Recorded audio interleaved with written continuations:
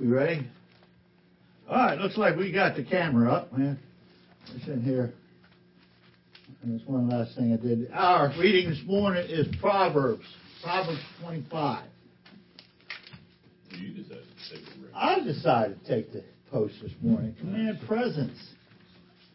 I mean, the initiative. Proverbs 25? Proverbs 25, unless Manda wants to take it. All right. It's called initiative. All right. We start with verse 1 here. These also are Proverbs of Solomon that the men of Hezekiah, king of Judah, transcribed. It is the glory of God to conceal a matter, but the glory of king is to search out a matter.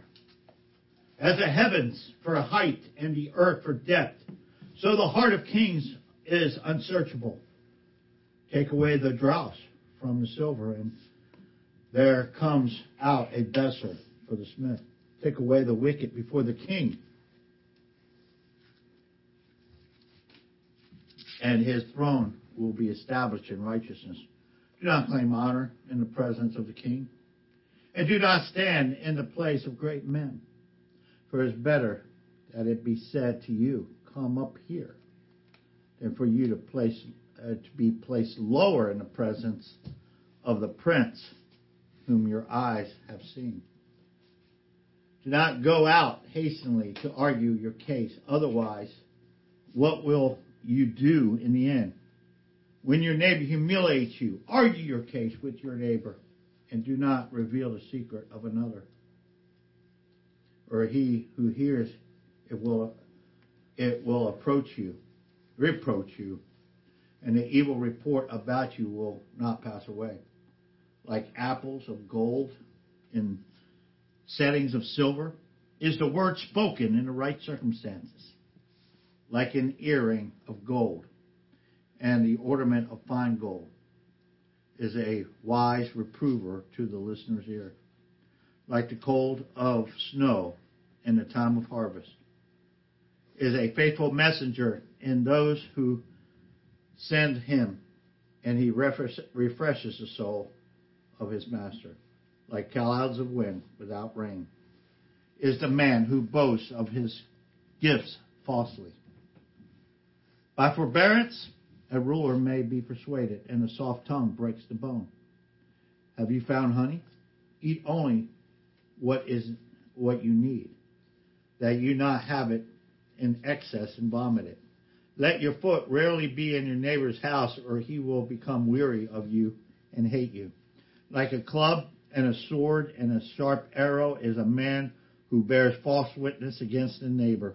Like a bad tooth and an unsteady foot is confidence in the faithless man in time of trouble.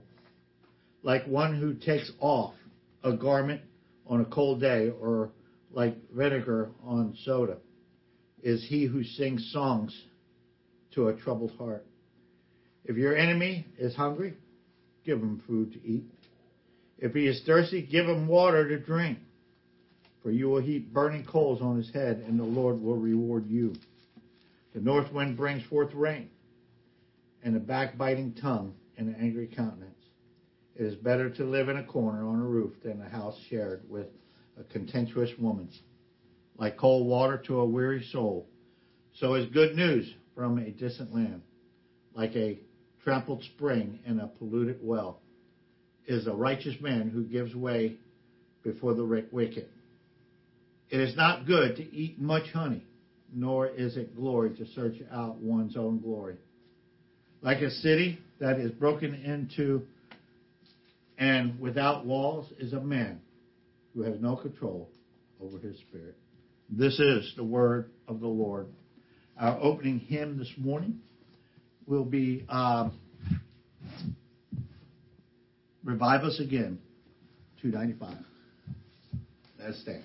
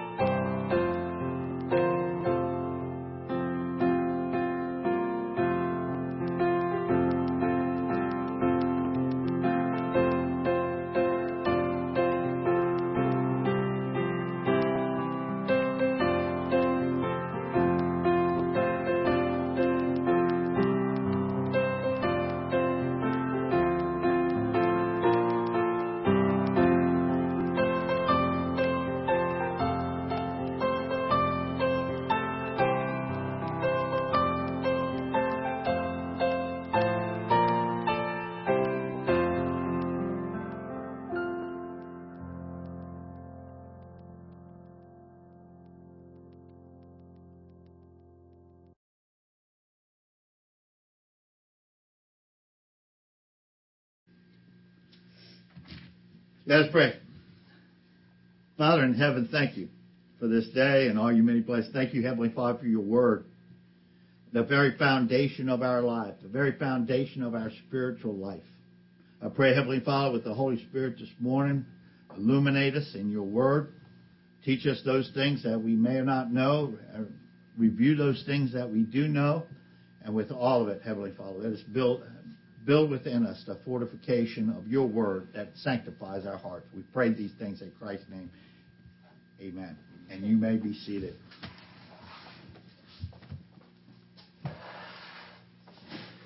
Our opening text this morning, we're going to come to Romans 7. You can find Romans 7. We'll finish with Hebrews chapter 6.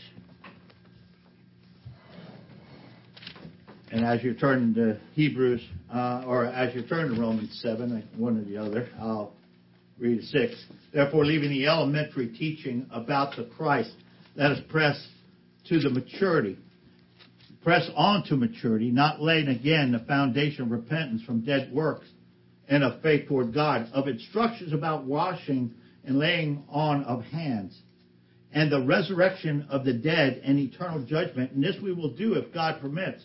For in the case of those who have been enlightened and have tasted the heavenly gift, and have been made partakers of the Holy Spirit, and have tasted the good word of God and the powers of the age to come, and then have fallen away, it is impossible to renew them again to repentance, since they again crucify themselves, the Son of God, and put him to open shame.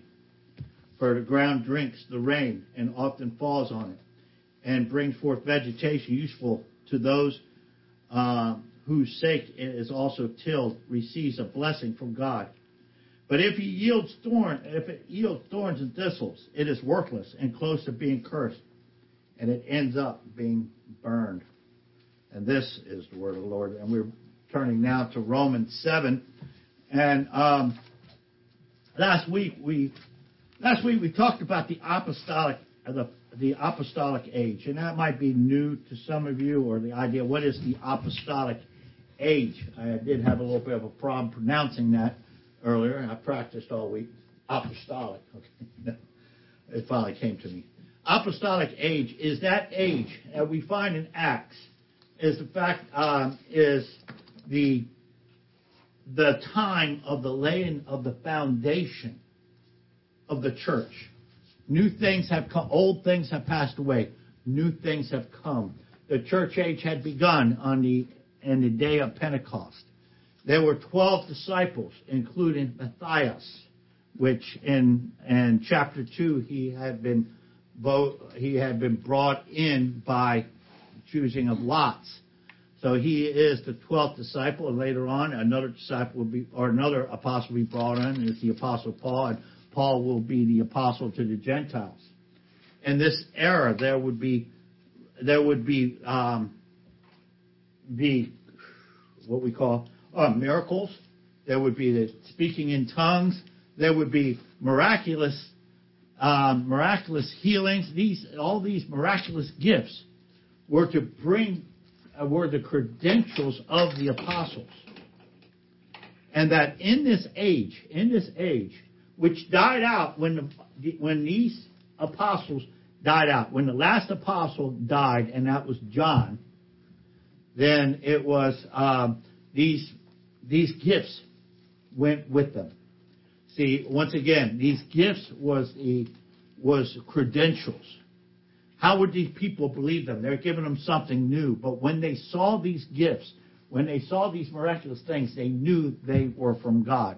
Do we have them in that age? I won't limit God from doing miracles. I will not say that miracles do not happen, but not in the fashion that we see in Acts, where the apostles were laying their hands on people, healing. And also in this age, we spoke of last week of the fact that there were actually 3 types of believers. 2 types? 3 types? There were let's count them as we go along. First of all, you had the Old Testament believers. They looked forward to the cross. They looked forward to redemption. They looked forward to the promises of God coming to fruition. Okay? So they looked, we might say they looked for, though they didn't know or could not define the cross, they looked forward to the cross. They worked forward to the redemption or the payment of sin, however it was going to come, the forgiveness of sins. Then, with the coming of Pentecost, then a new breed of believers came in. So, going side by side, there were two types of believers.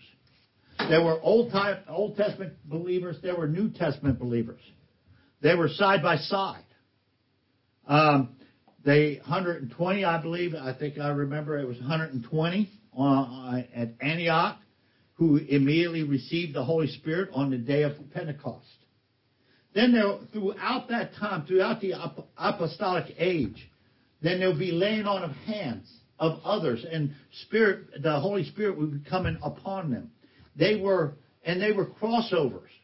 When they received the Holy Spirit, they crossed over from being Old Testament believers to New Testament believers, to church age believers. As church age believers, with the Holy Spirit, you are now family of God. You are the royal family of God. You are adopted as sons. You're no longer you really left you really left the Jewish person. I don't want to say that, but you've entered into the Christian realm. In the Christian realm, there's neither Jew nor Greek, nor male nor female, nor slave or master. We have a position. So you enter into a position, a church age position. You're a royal family of God. That's different than those growing up in the Old Testament. In the Old Testament, there was the law. We'll talk about that today. There were keeping of the law. There was and in this age, this is what Hebrews talking about, the laying on of hands. It was time to move away from the elementary things, and we'll look at the elementary things today. What are the elementary things that are now set behind, that so many want to go back to? All right, so that was in that age. So first of all, you had the Old Testament believers. Now you have the church age believers. They come. And what happened? I guess my question would be, what happens if you die not receiving Christ? Because not all of them, I'm convinced that some people would die in that age. What happens if they died without receiving the Holy Spirit? Would they be unbelievers then? Would they be unsaved? No, I don't think so. I think they would. I don't think they would entered into the family of God, but they would die as the Old Testament believers did. They would not. They would be, let me say, less privileged. They would not be the royal family of God, and they would die as believers did, but outside of the church age. They would not be church age believers. What did Proverbs say? Placed lower than before the noble, before the prince? Yeah. Mike. Carry on. Okay, carry on. That was a thought that came to you. So there is that conflict. We still, in the dispensational viewpoint, we must separate the ages because we still live. You see, as I've said before, I do not go out in the morning that with the full conclusion that I'm going to sin, but sin is still a problem and still an issue in our age. And it's the fact is, how do we deal with it? So Paul in that early age still had to deal with people, with the fact that there is the law, there is the legalistic system, there is religion that was seeking to say, do this. It was constantly trying to add on to what Christ did upon the cross. And ladies and gentlemen, let me remind you that it's Christ and Christ alone that we are saved. It's through faith alone and Christ alone that we save. And don't let anybody deter you from that. And does that mean that there is no works? No, that there is works. but it's production. Works is a production. Good works is a production of a healthy spiritual life of those that are growing in the Lord. So there would be the struggle. And even the question, because even today, there are those that are trying to bring us back into a legalistic system. You got to do A, B, C, and D. If you do not do these things, you are not saved. If you got to do, it's Christ plus this, and this, and this. The struggle goes on today as it goes on here. In context, the writer is addressing those believers that were going back to the old system, which did not save anyone. Let's take a look. Going back to the law. Let's go. We are in Romans chapter 7, verse 14. You are. I'm not. Let me get there. For we know that the law is spiritual, but I am flesh. I am of flesh, sold into bondage to sin. For what I am doing, I do not understand, for I am not practicing what I would like to do, but I'm doing the very thing I hate. But if I do the very thing that I do not want to do, I agree with the law, confessing that the law is good. So now, no longer am I one doing it, but sin which dwells in me. For I know that nothing is good that dwells in me, that is, in my flesh. For the willing is present in me, but the doing is not. For the good, what I want to do, I do not do. But I practice very evil that I do not want. But if I am doing the very thing that I do not want to do, I am no longer the one doing it, but sin that dwells in me. I find then that the principle, that evil, is present in me, the one who wants to do good. For I joyfully concur with the law of God in the inner man.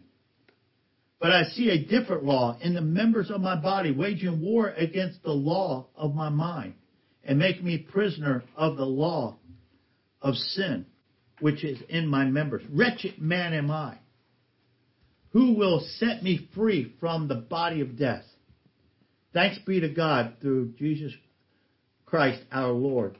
So then, on one hand, I myself, with my mind, am serving the law of God, but on the other, with my flesh, the law of sin. We are in the slave market of sin. We are born into the slave, we may not be in, but we are born into the slave market of sin. And we have this struggle. And inside, and the law, there is a moral law that also goes within our hearts that's prior to this. And we seek to be good. We seek a goodness. We seek a righteousness of our own. Even I was just in the Greenville County jail over the week, and the inmates were in there. They were very helpful. I had one guy pecking on a window and trying desperately to get my attention that my pocket light was on. But even then there are people, and they were very friendly, and they were seeking to be right in their own way, even though they were in a lockup. Dillinger was public enemy number one, a murderer. But when they finally had him cornered or coming, before he went about in his way, there was a lady that he helped a lady with her groceries into her house or apartment before he went and had a shootout with the cops. So even the bad guys, there's a sense of morality, there's a sense of good, there's a sense of do-goodism within our hearts, a sort of crusaderism. So there is a legalistic system in us that even outside of the law, we seek that certain standard. It's called minus R. We kind of call it minus R, that which comes short of the righteousness of God. But it's our standard. And what do we call that which is short of anything that comes short of God's righteousness? What do we call that? Missing the mark. Missing the mark? What's that? Hamartia, which is what? Sin. And what does Paul say? Paul says anything that's not righteousness is what? Sin. Pas, hamartia? No. Anything that's not sin. Pas, all sin is unrighteousness. That's what he said. All sin and everything that misses the mark is unrighteousness. So even though we may be doing good to meet a certain human, our pastor used to call it, what did our pastor used to call it? He used to call it human good. And human good does not equal God's standard of good. And you see, Judaism was a legalistic system. Now, as Paul was going about and the apostles were going about establishing that faith that Christ died on the cross, he died. 3 days later, he rose again and ascending. And then later he ascended into heaven, and he's coming back. And as he was going back, there are people that had not even heard of the Holy Spirit. They hadn't heard. You see, this message had to get out. They were Old Testament believers. And when asked, a group of people, I think it was 12 of them, said, have you heard about the coming of the Holy Spirit? Have you been? And they said, no, we just know the baptism, or you're talking about baptism. We just heard the baptism of John. And he would tell them about the Holy Spirit coming to those who believed. They were already believers. But they were still under the legalistic system. And so that would be the struggle. The struggle is always, the hardest thing in a believer's life. I had to laugh. We were watching one of Bob's, I think it's the only one he had, but a pastor's conference, and he had, I lost train of thought on that, where I was going, but I thought it was funny. If I remember, I'll tell you later. But anyway, there is, so the hardest thing, the guy, the speaker saying that he went and he called Baraka, and he goes, I want to be ordained as a pastor, but I haven't been to seminary. And he goes, is that a problem? And whoever it was, it may have been Bobby that said it. I think it was Bobby who said it, Bobby Thiem. He goes, we around here kind of consider that as a plus, having not been to seminary. You see, one of the hardest things to do is when you've grown up under a religious system, whatever that religious system is, you're ingrained with that, if there's false teaching in there and whatnot, and you're ingrained with it. How many times have we heard people say, well, this is, and as I've said before, Robert King had several people tell him, I almost had one, and I was ready to jump on him like, I was ready to jump because I knew it was coming, but he saw me and he refrained from saying it. But Robert actually had people say, I don't care what's in here. This is what we've always known. And you see, that's what the apostles had to deal with, was people falling away and going back to Judaism. So, on one hand, even today, on one hand we have the immoral degenerates. And those are the ones that live in licentiousness. They're sinners and they don't care. They're naked and they don't care. They flaunt their sins. They don't care. Those are the immoral degenerates. But we also have moral degenerates. Those are the ones that they're good people. They might have a nice family, good marriage, but they use their morality, and they use their morality as a system of righteousness. and they claim their position with the Lord because they're good according to their standard. That's immoral. So we have a problem with sin. So we're under bondage of one of two things. We're either under bondage of sin or we're under the bondage of law. And we've been set free from both. Under that legalistic system, Judaism, that people were set free from bondage. We got here, hold your place in 8. I don't know how much more we got on there, or 7. Let's go to Galatians. Galatians 5, and you may put a bookmark or something in there because we'll be coming back to it anyway. Galatians 5. Galatians 5, yeah.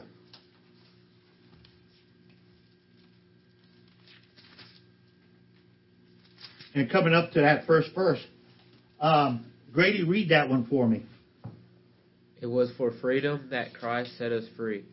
Therefore keep standing firm and do not be subject again to a yoke of slavery. Okay, go ahead and read a little bit more. See what we can dig out of that. Behold, I, Paul, say to you that if you receive circumcision, Christ will be of no benefit to you. Stop right there. And then that's what we'll end it there. And what is Paul saying? It's not just a circumcision. And he's talking about fleshly circumcision, that people were going back to the law. They were going back to circumcision. They were going back to the prerequisite. And remember what Christ said. Christ said, going back again, that you cannot put new wine in the old wineskin. The old system, the old religious system, was not compatible with the church age. And matter of fact, it was never that which, and Tim, you're probably yelling right now, waiting for me to get to it, or antsy for me to get to it, is that the Old Testament, the Judaism, never saved anyone. And we'll get to that. So, all right. So, again, you got those who are in moral degeneracy, you got those who are in immoral degeneracy. Both of them are just as lost. Both of them are going to hell, or if they're unsaved, both of them are going to hell. Both of them are not right. Paul asked the question, wretched man am I. Who will set me free from the body of death? Thanks. And he answers the question. He says, I like what Paul does.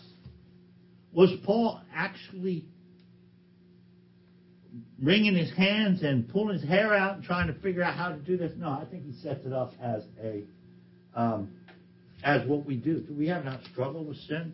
Especially when we grow closer to God, we realize that I'm still, like I said, I don't go out with the full conclusion that I'm going to sin. Peter says to be holy as God is holy, because God is holy.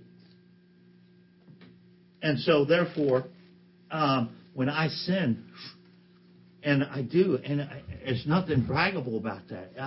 I may be going through a bad day and cranky. I mean, when y'all got wives, there's going to be times when your wives are going to be in a bad mood, and they're going to mouth off at you. You're going to mouth off at them. You're going to whatever. You're going to trip from time to time. No excuse. But then you're going to recognize that's not of God, and it's going to bother you. And this is what Paul is talking about. There is that struggle. There's that struggle from day to day that we have. All right? So the question of waking up on any given morning is not how I'm going to behave that day. It's not whether or not I'm good or moral sense, or live licentiously, or if I live like a heathen. The question is, where am I? Where am I?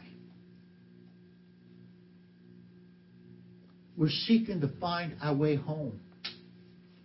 We're seeking to come back. And you see, these people were enslaved not only to sin, they can either be enslaved to sin or they can be enslaved to a legalistic system. Both of them are slavery. And so throughout the Bible, when you look at the Bible, even starting with man, even start with Adam and Eve in the garden, what was the first thing they did when they found out that they were sinners? Cover themselves with leaves. They covered themselves with fig leaves. That's the way. Very good, Becca. That's what they did to cover up their sin and their guilt.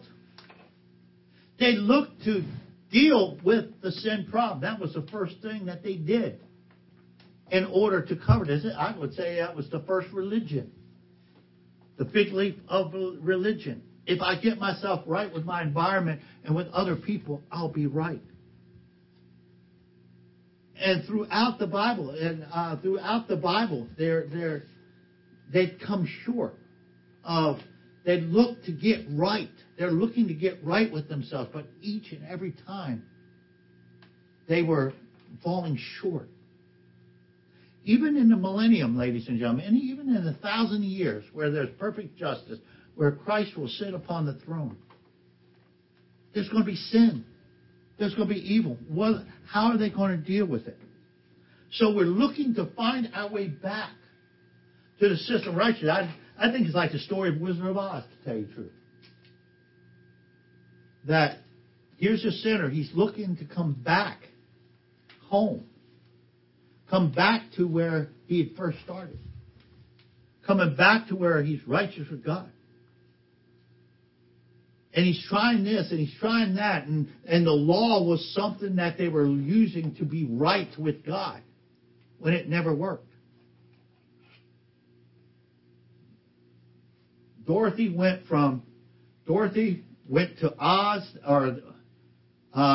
she went to Oz. She choked out the wizard, and this failed. And when the wizard ended up flying away in the balloon, how did she find her way home?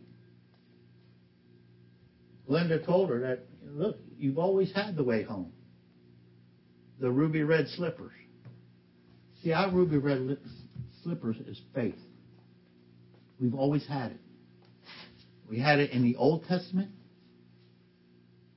In the Old Testament, believers believed in the promise of God and it was credited to them for righteousness. Who was the first one who did that? Well, recorded. We know that was probably before that. It was Noah was a righteous man that was there. Adam and Eve, we can say Adam and Eve did it. But who does the Bible say believed and was credited to him for righteousness? Abraham. Very good. Okay. So the question still stands to this very day. Will I continue until I die and go to hell to live according to the flesh? Or will I look to God to provide me the way out?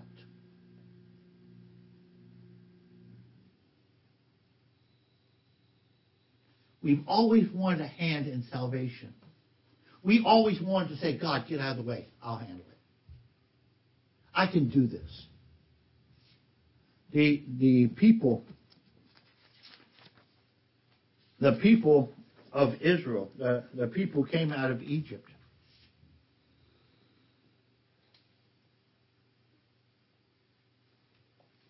they wanted a system.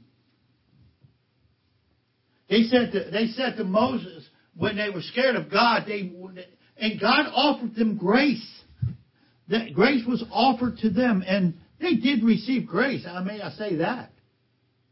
But what they wanted was some type of system. They wanted a hand in their own salvation. They told Moses, "You talk to God, and we will do, and you tell us, and we'll do what you say we'll do." The law was the means by which they could be saved.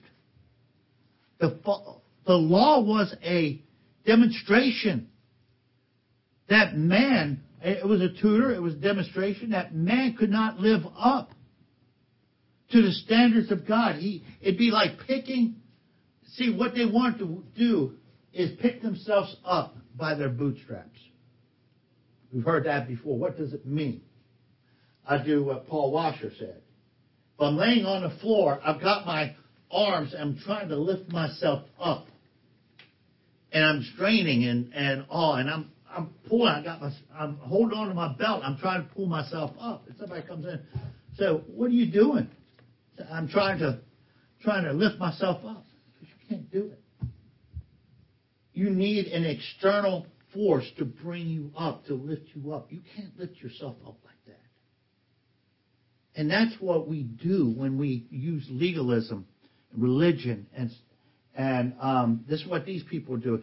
It was Operation Bootstraps. It was my religion. And to this day, your religion, your legalism, your this, that, your other thing, or other thing, trying to add on to God. And that's what these people were trying to do, was trying to add on to what God is doing. You see, that's not faith, folks. When we say faith alone in Christ alone, if you try to add anything to faith, it's not faith anymore. If you try to add anything to your salvation, you're not saved. And after being saved and you're trying to execute, listen, it was faith that got you saved. It was faith in Christ, faith alone in Christ alone, that you came into this new life. If you've added anything to that,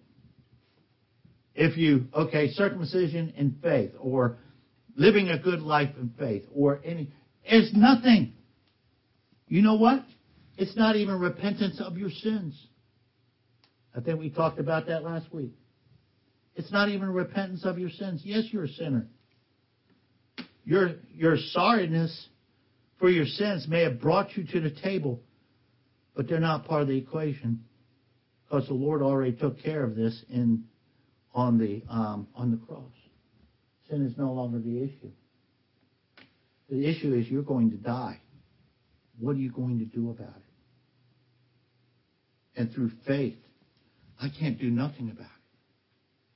I have no way to save myself.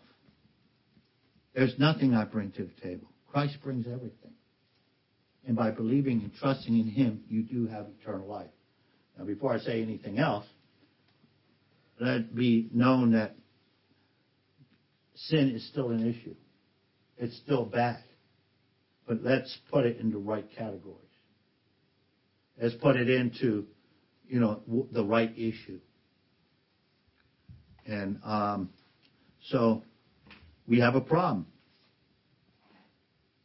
After salvation, who and what will save me from the power of sin? How am I going to overcome? Listen, those of you, and I know you do it, Michael. I don't know about you ladies, but I know I do it. I get frustrated. Am I right? Do you get frustrated with yourself? You keep doing what you don't want to do, and you know what? Maybe it's no big thing. Basically, we're very moral people, we're good people, but we see that we come short, and that frustrates us. It aggravates us. We're still contending with those things, because when you want to draw near to God, but you still see that force that's within. Galatians 5 Paul talks about that in Galatians 5. So what's going to save me from the power of sin in my life? What's going to help me? Is it the law of Moses? Really? Really? How did that help them? Is it keeping the Big Ten? Is it keeping the Ten Commandments? Is that going to help me in my spiritual walk, in my growth with the Lord? How did it work out for the people who it was given to? Let me ask you a question. Out of all those people, how many, under the law, how many of those did the law help in order to bring them out into the promised land? I would say none. I would say none. No, I wouldn't say them either. Well, I was going to say, what brought them in? What do you think would bring them into the land? Faithful. Faith. Yeah. Believing. Faith, faithful, believing. They were faithful. They were only two faithful. The rest of them, they were not faithful. They were not believing. But they were people of the law. Didn't help all the multitude very well, did it? So,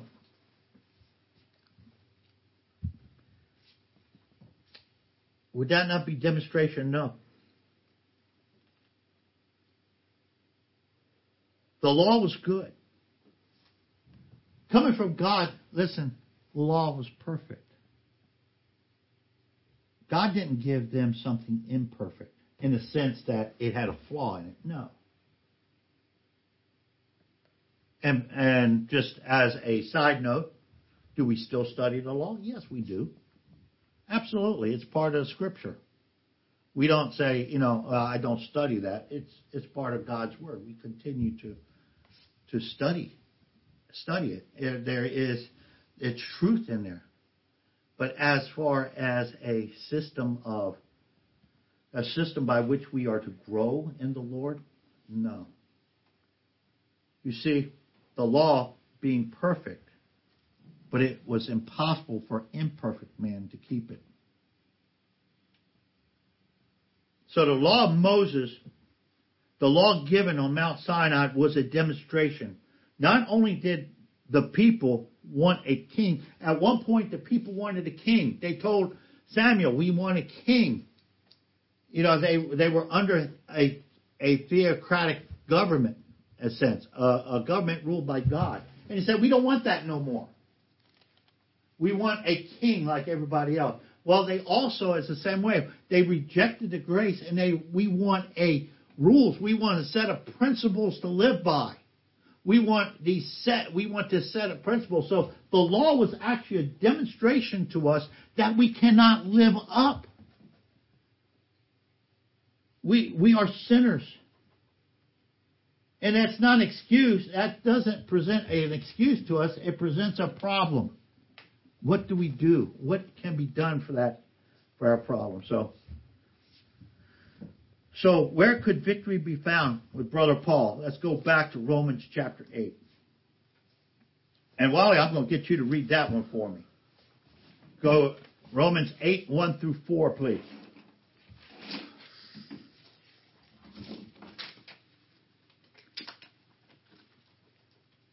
Therefore, there is now no condemnation for those who are in Christ Jesus.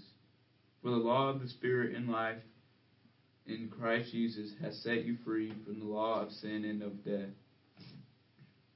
For what the law could not do, weak as it was through the flesh, God did, sending his own Son in the likeness of sinful flesh, and as an offering for sin, he condemned sin in the flesh, so that the requirement of the law might be fulfilled in us, who do not walk according to the flesh, but according to the Spirit. Okay. When you recognize what's up, when you recognize the conflict between the law, and listen, much more is said about law here than it is with our harmatia sin. Though it's in here, once you understand what the apostles were up against and their conflict with the law and people still gravitating to it, you'll understand in context at Romans, you'll understand Galatians, and you'll understand Hebrews. As there are those that the law will continue to try, if going back to that movie we saw, Devil's Advocate, remember that? He said at the beginning, the devil got him on this way, and then later on, I don't recommend the movie, but this is, maybe I shouldn't have brought it up, but in one way, at the beginning, the devil got him this way. At the end, he did it another way. If the devil cannot get you through sin, he will get you through some other system and legalism, something that will bind you, everything. So you can either be bound up in legalism or you can be bound up in sin. But either way, they put shackles on you to keep you from living the spiritual life. Under a religious system, nothing comes out of a religious system when we're looking to do for God in order that we might might do good things for God in the sense of, do this and be blessed. It's wrong motives, folks. So the law could not save. The law failed to be any type of spiritual code. And I'm not against the law. I'm just saying that it was used wrongly. It was used as a substitute for the spiritual life. The law was simply a demonstration that the weakness of man could never keep the law. Let's go to Galatians 3:23.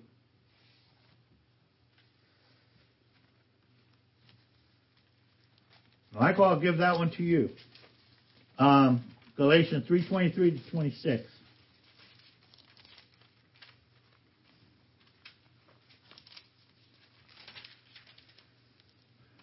Now before faith came, we were held captive under the law, imprisoned until the coming faith would be revealed.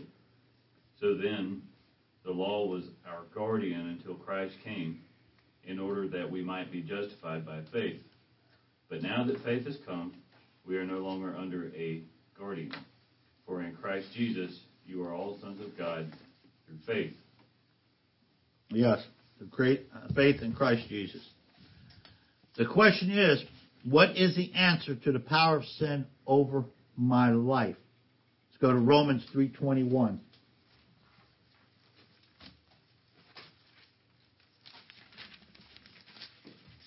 The Bible drills this one. Yeah, absolutely. So, what you just went over, Michael, it says it right there. It was a tutor. It's the classroom. The law was a classroom. And once graduation happens, we move out of the classroom. When Jesus Christ came in, it was graduation day and once again, this is why the law, and when we were studying the Old Testament and we're studying the law, there's wonderful things that point to Christ. They were given in shadows. They were given behind a veil, with a veil there. But being that we know Christ and being that we've seen what was done upon the cross, we can look back and we could say, wow, we could see what was taught to them. And so there's much value to learning it, but we're not under it. And so Romans 3:21. I'll get this one.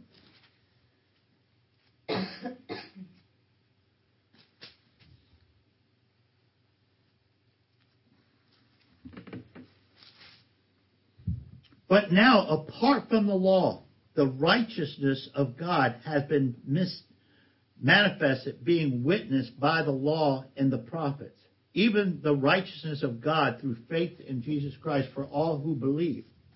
For there is no distinction.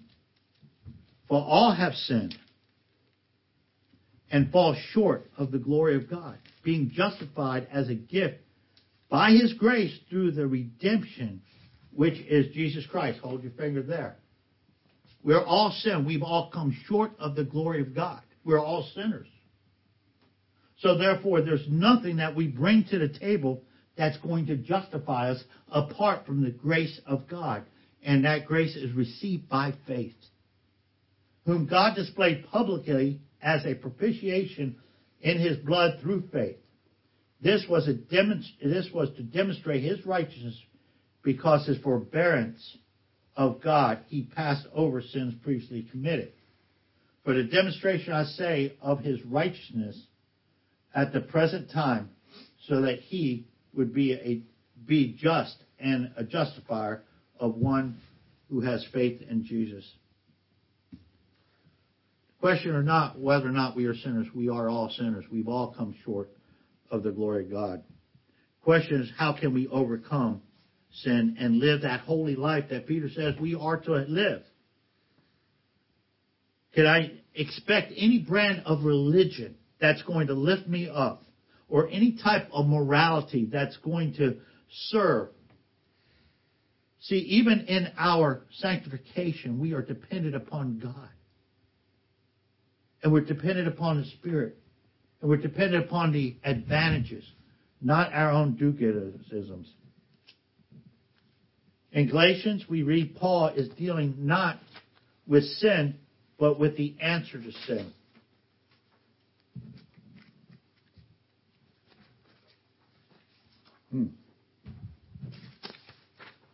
There we go.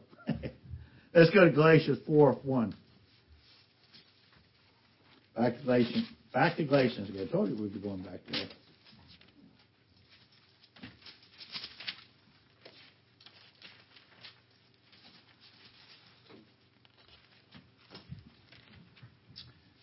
And I'll read to 4. Now I say, as long as the heir is a child, he does not differ from all the slaves, although he is owner of everything. They're both children. One child is a slave, the other child doesn't. And they're both equal. They play, they jump around. They're both children. But he is under guardians and managers until the date set by the father. So also, while we were children, was held in bondage under elementary things of the world. Remember in Hebrews, the writer of Hebrews says you got to leave behind these elementary things. But when the fullness of time came, God set forth his Son, born of a woman, born under the law.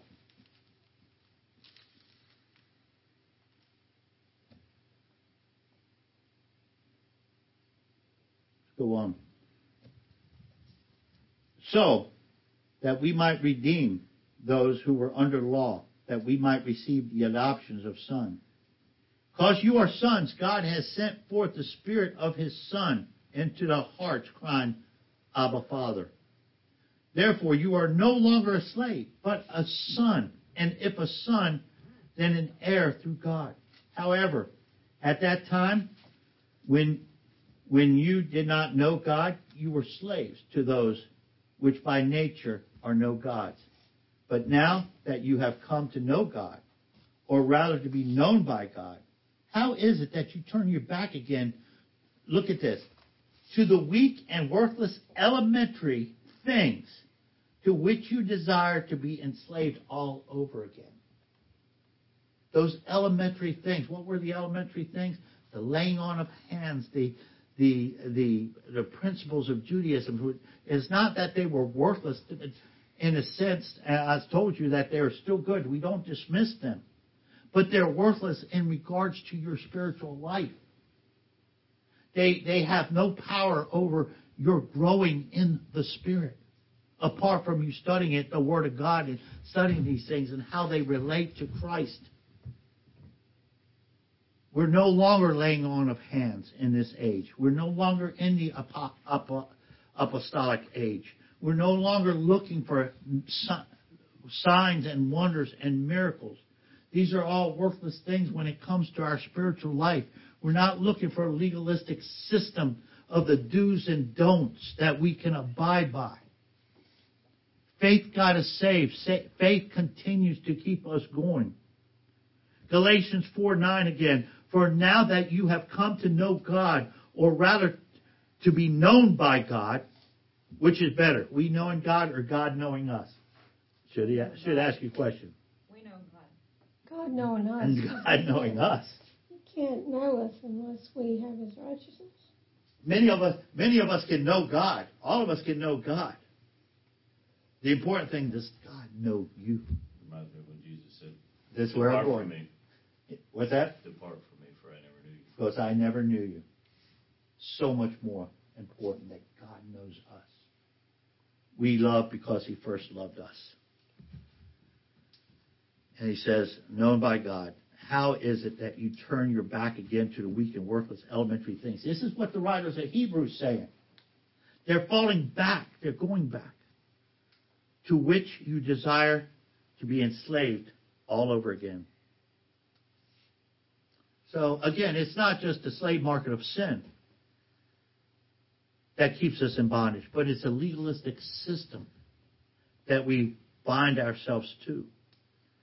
We have been set free from the law, that we might look to the only thing that can save us from our failure to overcome sin, which is the grace.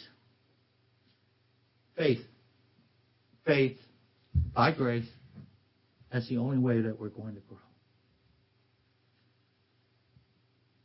And faith comes through and hearing a word. So be advised that the law was only our teacher. And graduation day came when Jesus set us free from the law. It was the law that brought us back to faith, which is the only system that works. Faith is the only system that works. And again, law was a demonstration that our do-goodisms, our crusaderisms, our whatever we want to put with faith doesn't work. Faith in Christ and the resurrection saved us from the greater problem of hell. And it saves us from the lesser problem of the power of sin in our lives. What I'm saying is that Christ did the most when he died on the cross for us. It was faith that brought us into relationship with him. So we don't go back to a legalistic system after the cross. It didn't work then, it doesn't work now. Even in our lesser, the biggest problem was the fact that we were going to hell. We were dead. What are we going to do about it? The cross took care of that. But how do we live the spiritual life? We don't go back to legalism. We go back to faith. Living by faith. Again, faith comes through hearing, and hearing the word of Christ. Okay, so Galatians 5:1 again, it was for freedom that Christ set us free. Therefore, keep standing firm and do not come subject again to the yoke of slavery. The issue here is not only sin that we are in bondage to, but it is under the system of law. So let's go back to Hebrews with me. Hebrews 6, and we'll wrap this one up.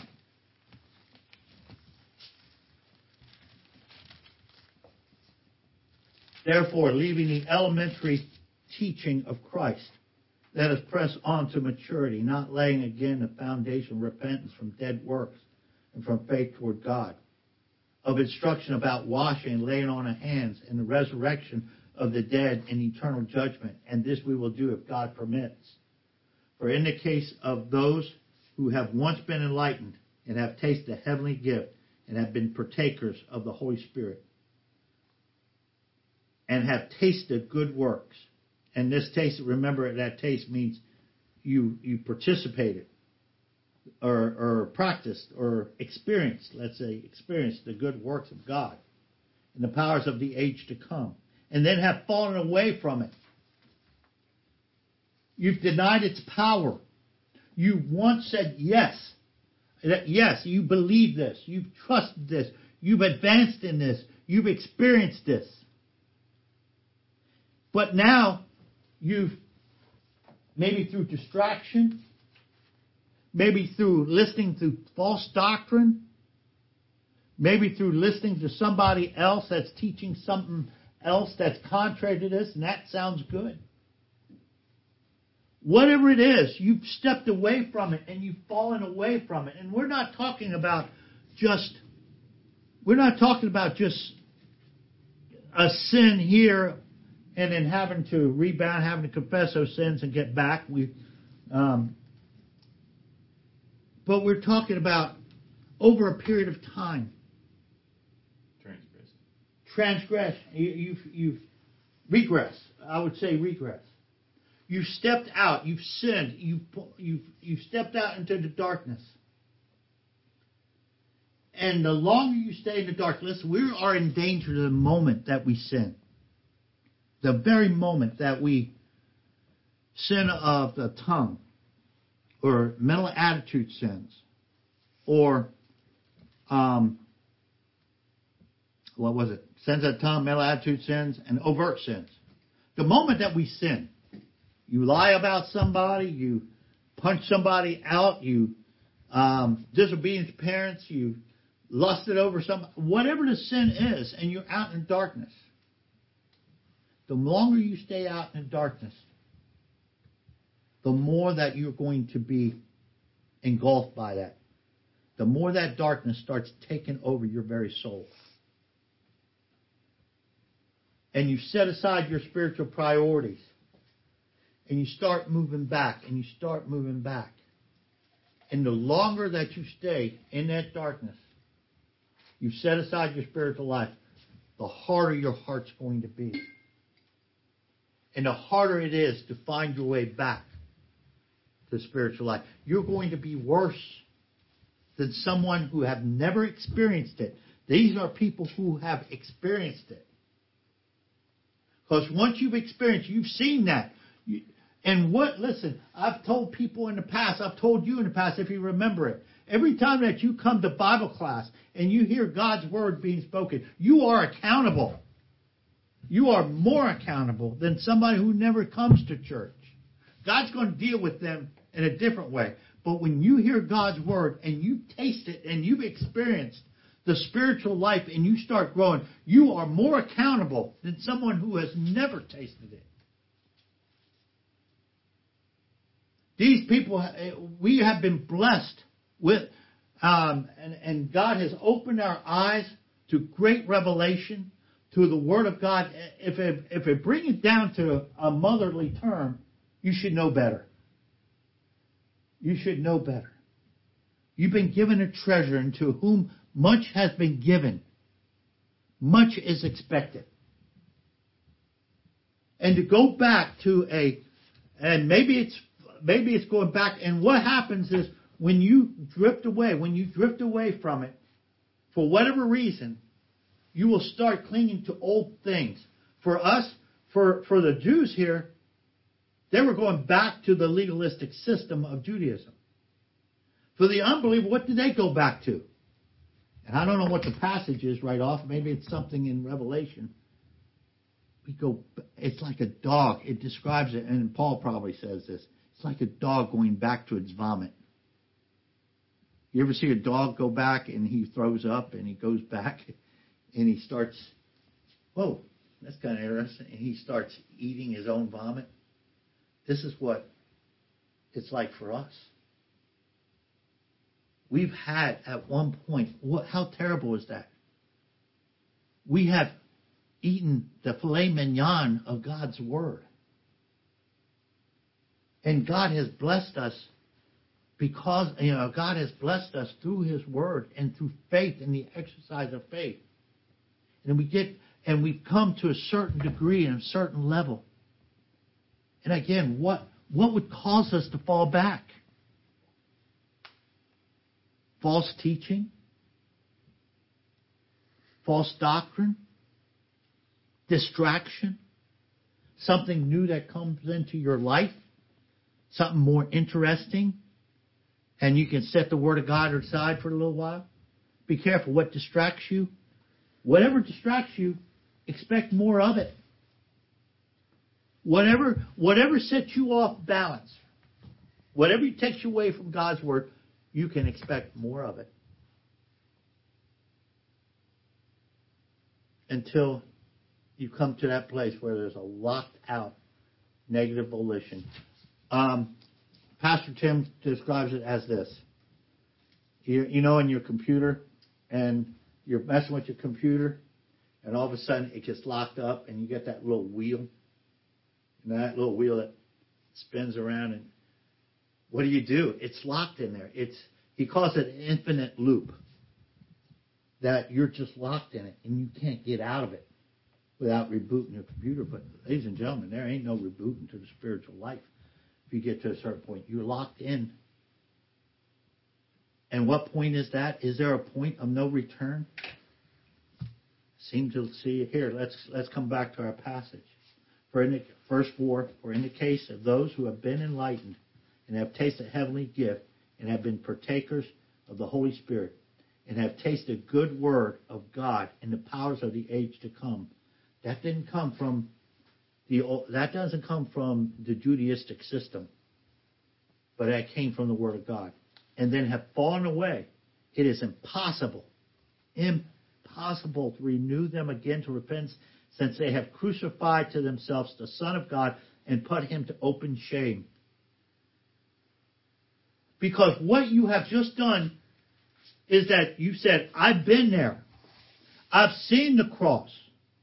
I know its power. I've witnessed to others. People have seen my spiritual life. And all of a sudden you fell from it. You're saying that was a lie. Basically, you say by your actions in your life now, I believe that, but it was a lie. I've been there. I'll tell you that the Word of God doesn't work.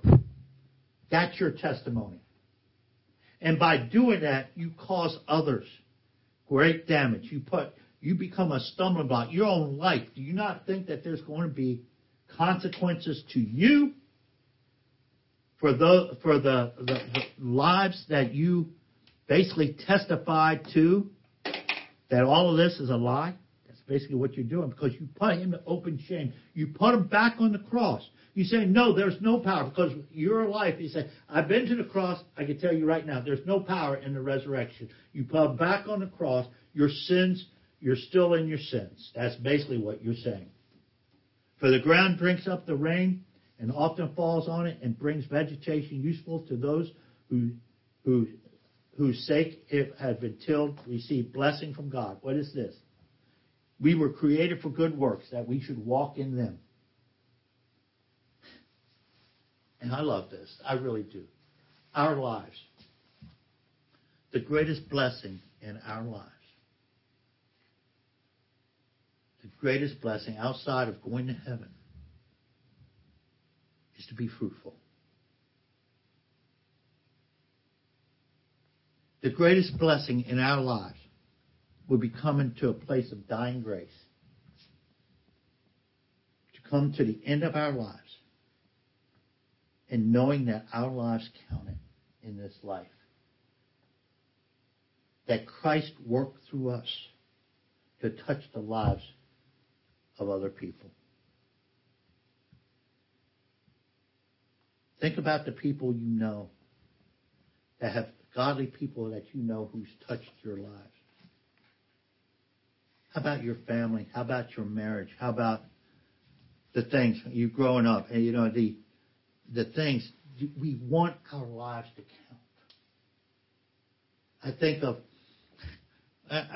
think of Freddie McIntosh. Freddie McIntosh was somebody I never met. He died in World War II. But I'm a part of the fruit of his ministry. Really, so are you guys. I'm a part of the fruit of the ministry of Freddie McIntosh, whom I never met, who you never met. You remember, Tim, who Freddie McIntosh was? Freddie McIntosh was the man who was the Colonel's best friend, Colonel Thiem's best friend. And he was a bomber pilot.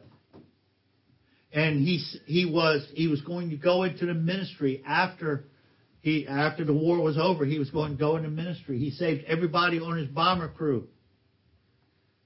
And it came a day when his plane was shot up and he was taken down. He was holding that plane so that everybody else could go. Yeah. And the only holdout was the tail gunner. He still hadn't accepted Christ as Savior. But everybody was out, and when that last one was out, the tail gunner, he saw Freddie still at the controls holding that plane straight. He jumped out, and the airplane exploded. And that tail gunner received Christ on the way down. He said, that's what Freddie was telling me, that Christ died for me. How does that impact me? Because Pastor Thiem went into the ministry in place of Freddie. And he said that, he took Freddie's place in the ministry. But there was impact. There was fruit. And that man had touched many lives. And continues. And that's the fruit. Your life should count for something. And when you die and you're in And maybe God has given you grace to take the last few moments of your life. What did my life count? How did my life count for families, bringing families together and people's spiritual lives in their walk? And they may not even know it, of the influence that you had on their lives. Our lives should be fruitful. And finish off, 7 again. The ground drinks the rain and often falls on it and brings a vegetation useful of those whose sake it is also tilled, receives a blessing from it. But if it yields thorns and thistles, it is worthless and close to being cursed, and it ends up being burned. Where does this fire take place?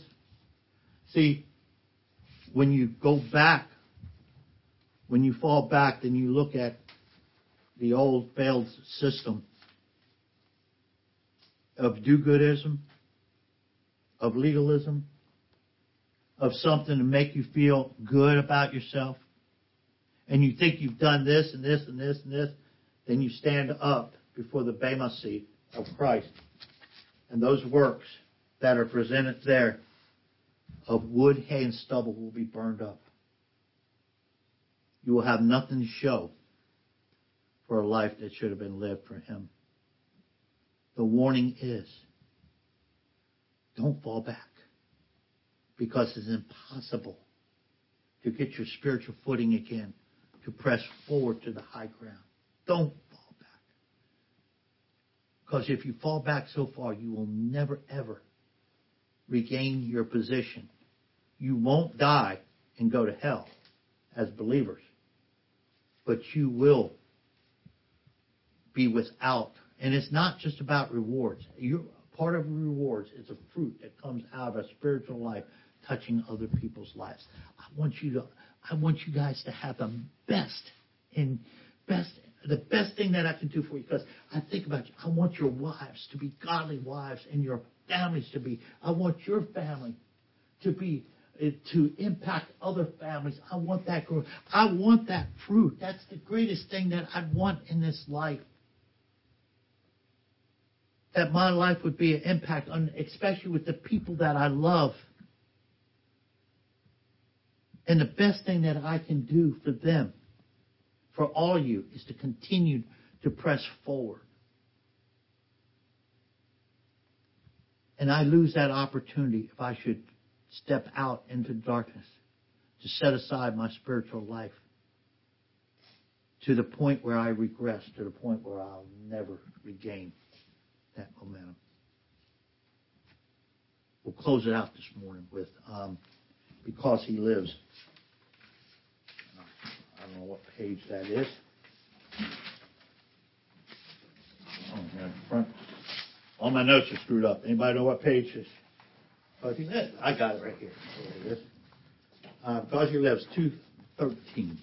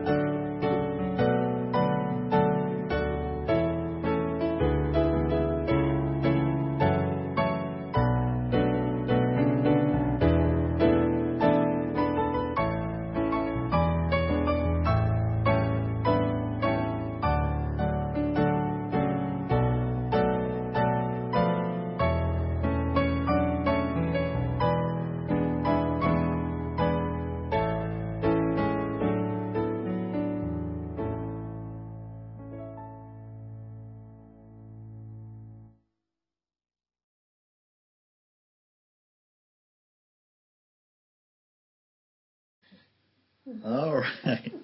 I like it. Don't forget we have Tuesday night prayer meeting at 1900. If you'd like to be a part of it and you're not in the local area, send me an email and I'll send you a Zoom link for it, and you can join us. And then Thursday night, not sure. I might pick up a new book on Thursday night. What book we want to do on Thursday night? Philippians? First John could coincide with John? First John. First John? Well, we'll see. We'll play it by ear. Got through the lesson today, so anyway, yes, Tuesday night, Thursday night, we're back on. So let's close out in prayer. Father in heaven, we thank you. We thank you that we've been freed from the law. The law of a legalistic system, and and the law of sin within our members. That we've been set free. That we've been given spiritual freedom. Your Son has said that knowing the truth, and the truth shall set you free. I pray, Heavenly Father, for those that are in the sound of my voice, that our lives will be centered around your word, walking in the Spirit, growing, whereby our lives will be fruitful in the sense that it will impact other lives, and those lives, other lives. Let us not live a life in vain and sin, chasing after our own lusts.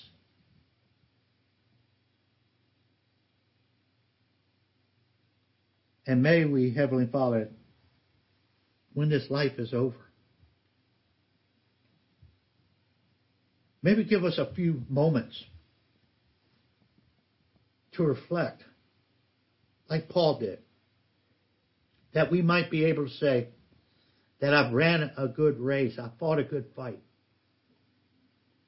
and now I'm ready to part the body to be at home with my Lord to receive the crown of righteousness. It's not just me, but everyone who loves his appearing. Thank you for the time that you've given us this day. In Christ's name we pray. Amen. Now to him who is able to keep you from stumbling, to make you stand in the presence of his glory, blameless with great joy.